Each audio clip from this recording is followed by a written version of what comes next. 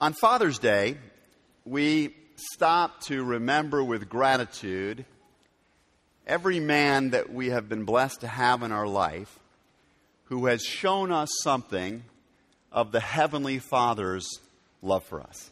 That's really what Father's hallmark ideas aside, that's what, as followers of Jesus, Father's Day really means to us. People who have shown us, even in spite of their imperfections, I know I'm an imperfect dad.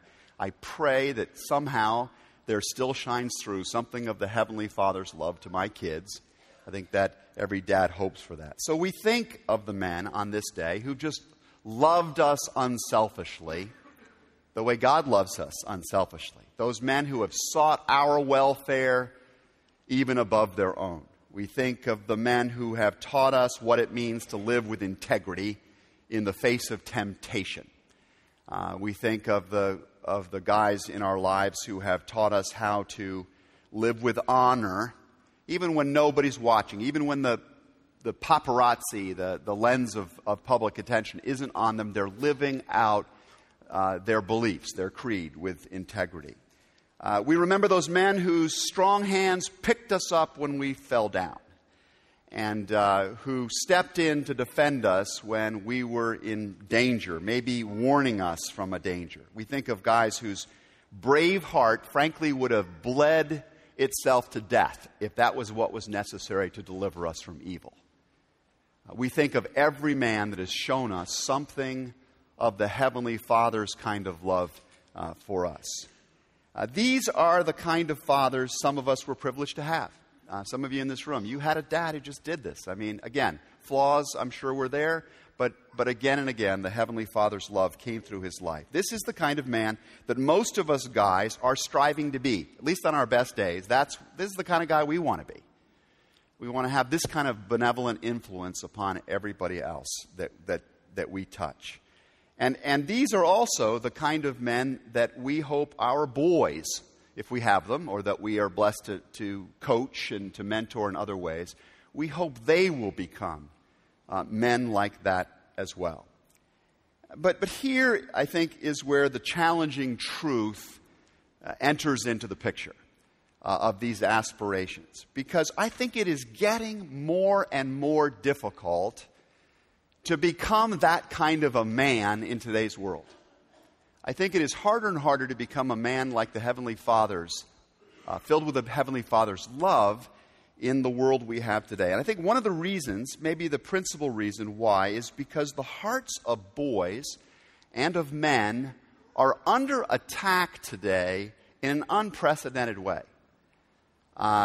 And I hope that you will hear what I'm going to say today as I unpack the teaching of Jesus here is not a further attack on men, but an identification as a guy with one of the most insidious difficulties that men face. That it's sort of every man's battle. Men are under attack at a force and with a fury unknown to previous generations.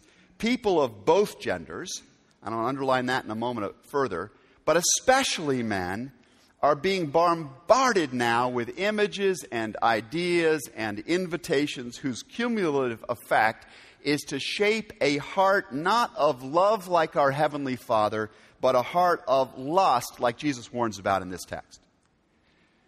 That our entire culture, in a sense, is working to develop not this heart that we've been talking about when we describe God's love, but a very different kind of heart that goes by this biblical word lust. It's a classic word, lust. Now, it is not a stretch to say that the lust industry is thriving today. It probably is our most rapidly expanding economic sector. I mean, I think you could make a case for that.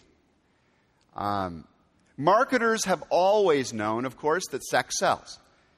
This is not new. You'd have to have been living in Amish country, however, not to have noticed that those marketers have stepped up the use of that particular invitation or that impulse. We see it so much more today in our mainstream magazines than we ever did before. It's there more in our movies and our television shows. These things, these vehicles or environments now are being used to fire up our hormonal energies far more than even the wildest popular media of a generation ago was doing. A trip down the magazine aisle at the airport or at Walgreens is a titillating adventure these days. It can be an exhilarating, kind of upsetting experience, just down a regular magazine aisle, in a way that was unthinkable even a generation ago. The lyrics of popular music today among teenage boys, I got 3 teenage boys, so I'm really maybe especially aware of what is being listened to out there today. But those lyrics are so sexualized and are so raunchy in a way that was, again, inconceivable in an earlier generation. You've seen the music videos. How many of you have seen the music videos? I don't think I probably even need to make a case about what's going on in those images. Right? I mean, it's different. It's a new thing. Now, it's not entirely new. According to the U.S. News and World Report, even back in the 1970s, Americans were spending some $10 million on pornography annually, even back in the 70s. By 2012, however, that number had gone to over $10 billion a year. From $10 million to $10 billion a year, that is a 1,000-fold increase in spending on these images. Pornographic websites now comprise 12% of the entire internet. 12% of the internet.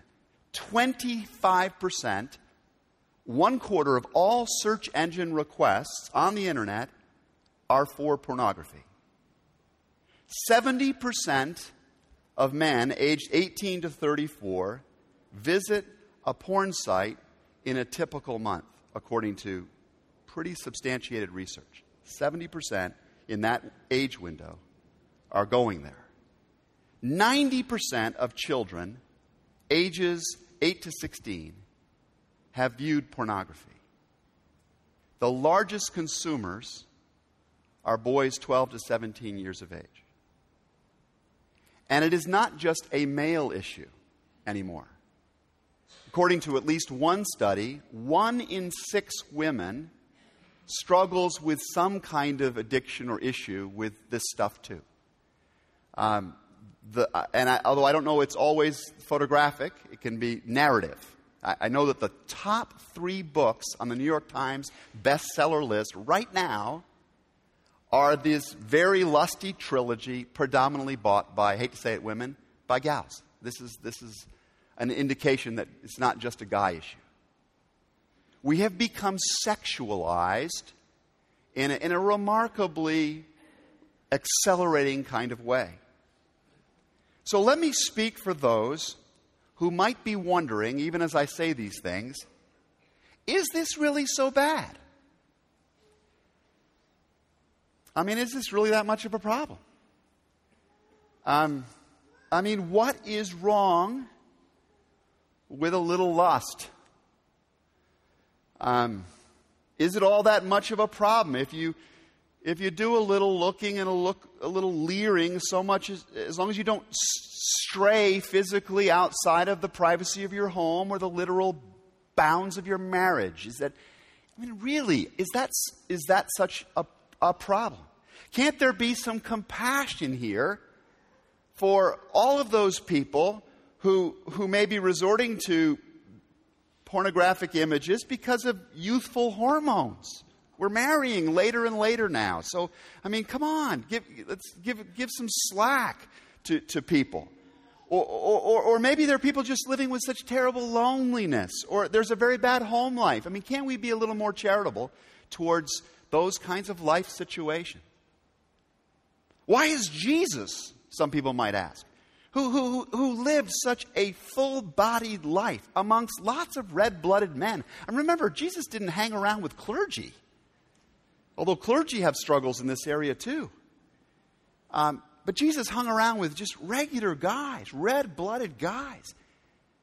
So why does Jesus suddenly, here in this text, become so specific in his warnings to us on this particular subject? Well, let me try and offer some thoughts to you about this and see where they lead you.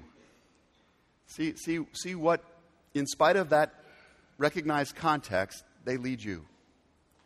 First of all, I think it's important to understand that while real love can and often does contain a lot of intense bodily passion, it's one of the extraordinary gifts that happens in marriage.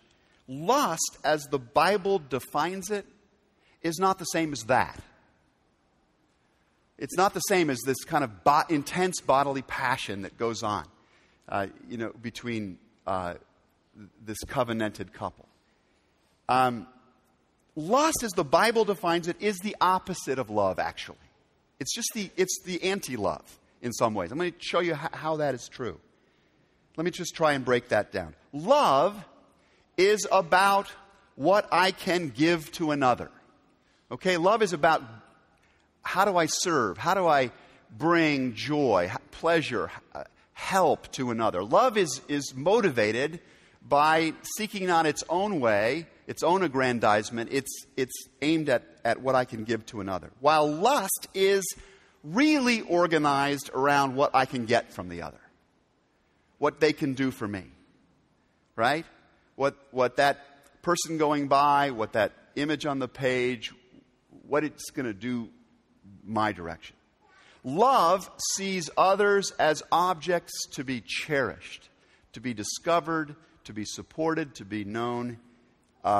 Lust sees others very often as objects to be used. In fact, the characteristic of lust is that we don't see this amazing creature of God going by, this daughter or son of the living God walking by. We see an object that might bring us pleasure.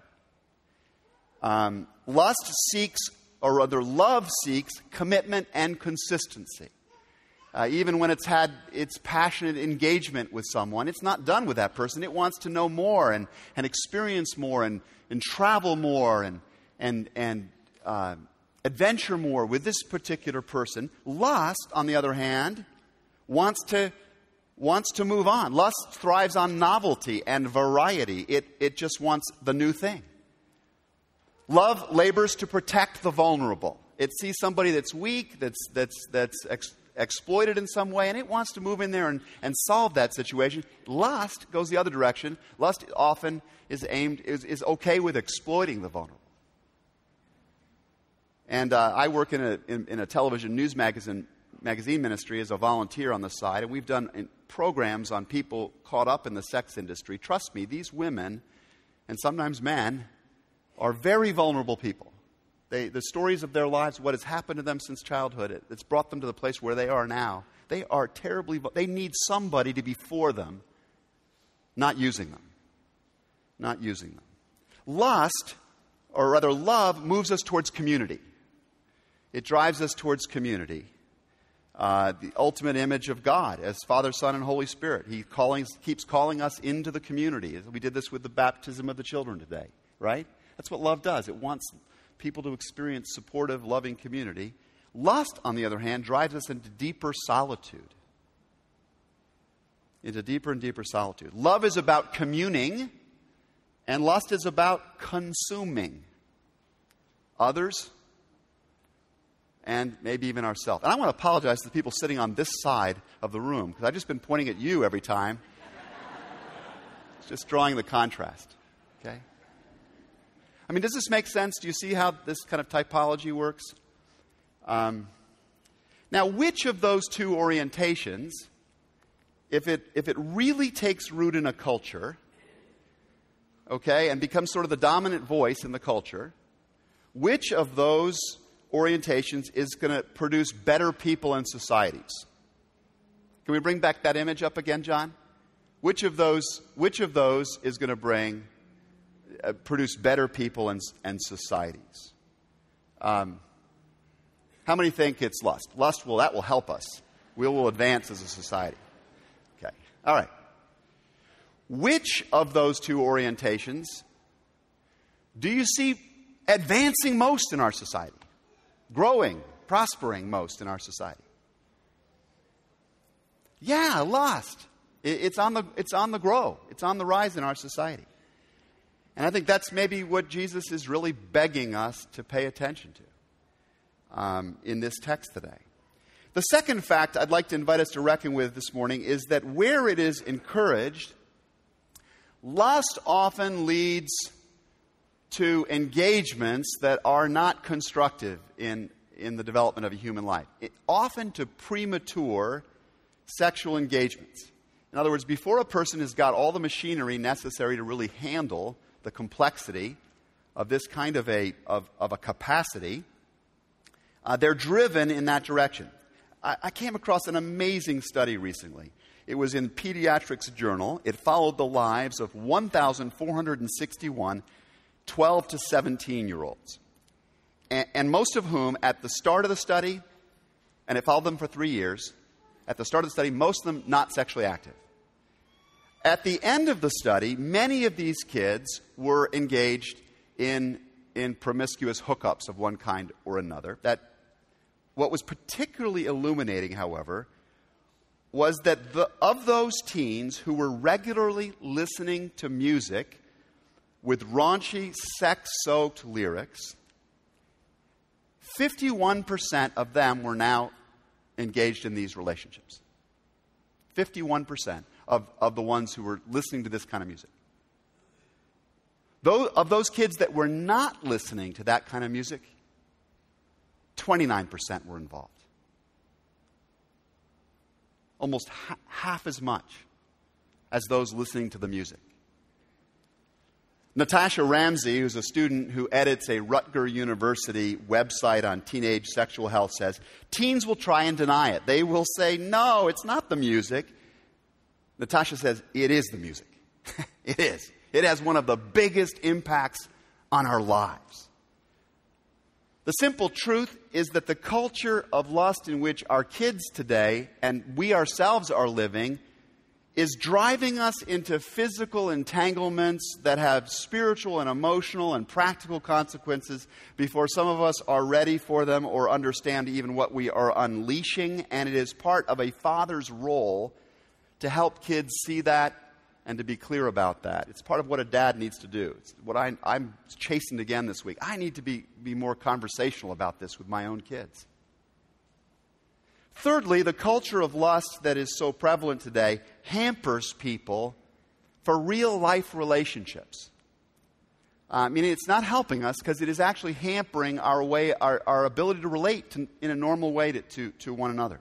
In a CNN special just last month, maybe some of you saw it, world-renowned psychologist Dr. Philip Zimbardo expressed his worry that the excessive use of video games and online porn is, and I quote, creating a generation of risk-averse guys.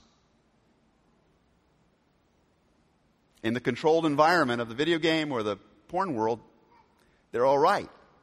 But in the real world, they're risk-averse. They're nervous. They're scared. They're insecure. And they're unable and often now unwilling, because they have this other supply source, to navigate the complexities and the risks that are inherent to real-life relationships and school and employment. And Zimbardo fears that young men in particular are being digitally rewired in a new way that demands constant stimulation.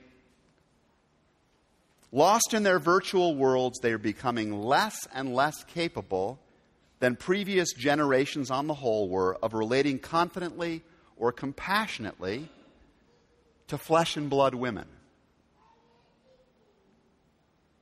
Wow. That's serious. That's something we need to be talking about, I think, in our families and in our communities more and more. We know, fourthly, that this kind of dependence on virtual intimacy has implications in the home. And the big idea here is unbridled lust can severely hurt families. In December of 2009, the Family Research Council released the findings of a whole new study that was exploring the effects of pornography on marriage, family, and children. And citing the American Academy of Matrimonial Lawyers as its source, which, by the way, is not a faith-based organization, from what I can tell, the American Academy of Matrimonial Lawyers. But citing that academy, the study notes that 56% of divorce cases today involve one party having an obsessive interest in pornographic websites and not being able to break free from it, even in cases where both husband and wife agreed that the lust addiction amounted to a form of adultery, a tainting of the marital covenant, as Jesus talks about it. Did you hear that number? 56%. And I will tell you, as a pastor, I hear these stories a lot.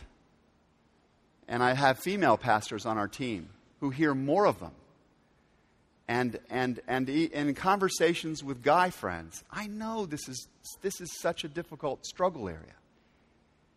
And we're aware it's ravaging our families. Reacting to these and other issues uncovered by the study, Dr. Pat Fagan of the Family Research Council concludes the fact that marriage rates are dropping steadily today is well known. But the impact of pornography use and its correlation to fractured families has been little discussed in our society. The data shows that as pornography sales increase, the marriage rate drops. Pornography corrodes the conscience, it promotes distrust between husbands and wives, and it debases untold thousands of young women. It is a quiet family killer, says Dr. Fagan. And you know what is particularly ironic about this? It's that at the end of the day, this lust that we're being constantly pushed to indulge, this lust that we're constantly encouraged to nurture, does not ultimately satisfy. It does not ultimately satisfy.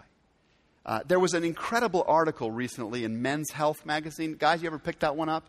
It's one of those ones we might shy away from because it's always got a guy with perfect abs like we do not have on the cover of it.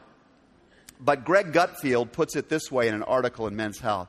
What makes sex online far more compelling than any shrink-wrapped smut of an earlier era is instant gratification in endless variety. You never get to the end of the magazine and have to start looking at the same pictures again. With old porn, says Gutfield, once you've viewed it, you've consumed it. You've chewed the flavor out of the gum. This cannot be done on the internet. The gum never runs out of flavor. A new piece of flesh waits behind every old one, and the expectation bids you to go further, much further. Because as long as there's more to come, you keep on going there. This is all so new, says Gutfield. No stimulus like this ever existed before. Man, we are in new territory here in human civilization. No generation before us has ever had to face the ancient battle with the deadly sin of lust at the level we have to today. And our sons have to battle with this today because this seducing stuff is dazzling, private, and available on demand everywhere. It is a new world. So what are we going to do in the face of it?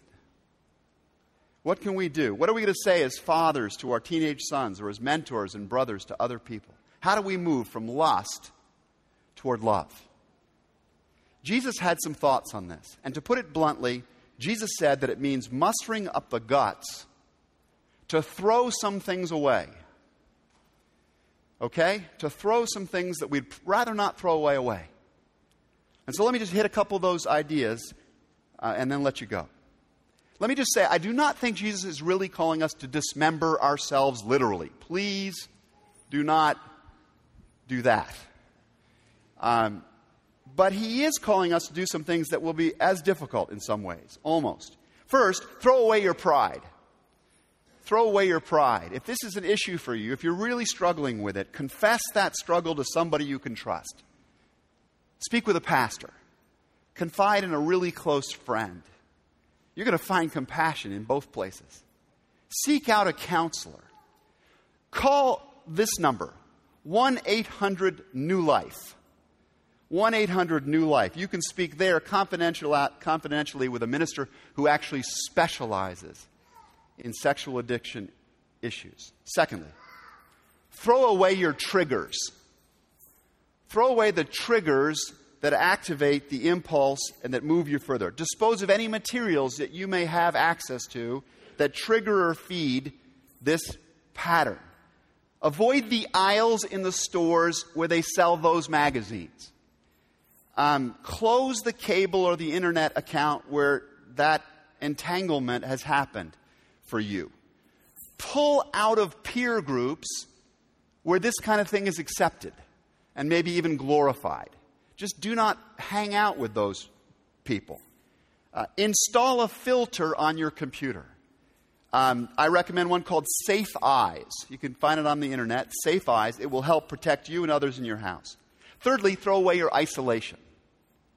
Throw away your isolation. Isolation is the hothouse environment for the development and nurture of sin of every kind. Okay? It's when Adam and Eve are alone in the garden, the serpent finds them. And they get into so much trouble. Every form of sin or addiction feeds on isolation or loneliness. So consider joining a specialized group. There are many of them out there that deal with this particular issue. Come talk to me or one of the pastoral staff will help you get connected. Get into a men's small group of a regular kind. It will make a difference. A place where you can talk safely about these things. I'll never forget one of the guys I had in one of my groups many years ago. And one day he shares with the guys in our group, this week I drove 3 times past a strip club. And everybody was looking awkward. And he could see that we were feeling awkward. And he said, Oh, no, guys. This isn't a confession. This is a celebration. Because before I got in this group, I would have gone in there every time. I'm just praising God that He's giving me the strength through this circle to live a different way. Finally, throw away your false solution.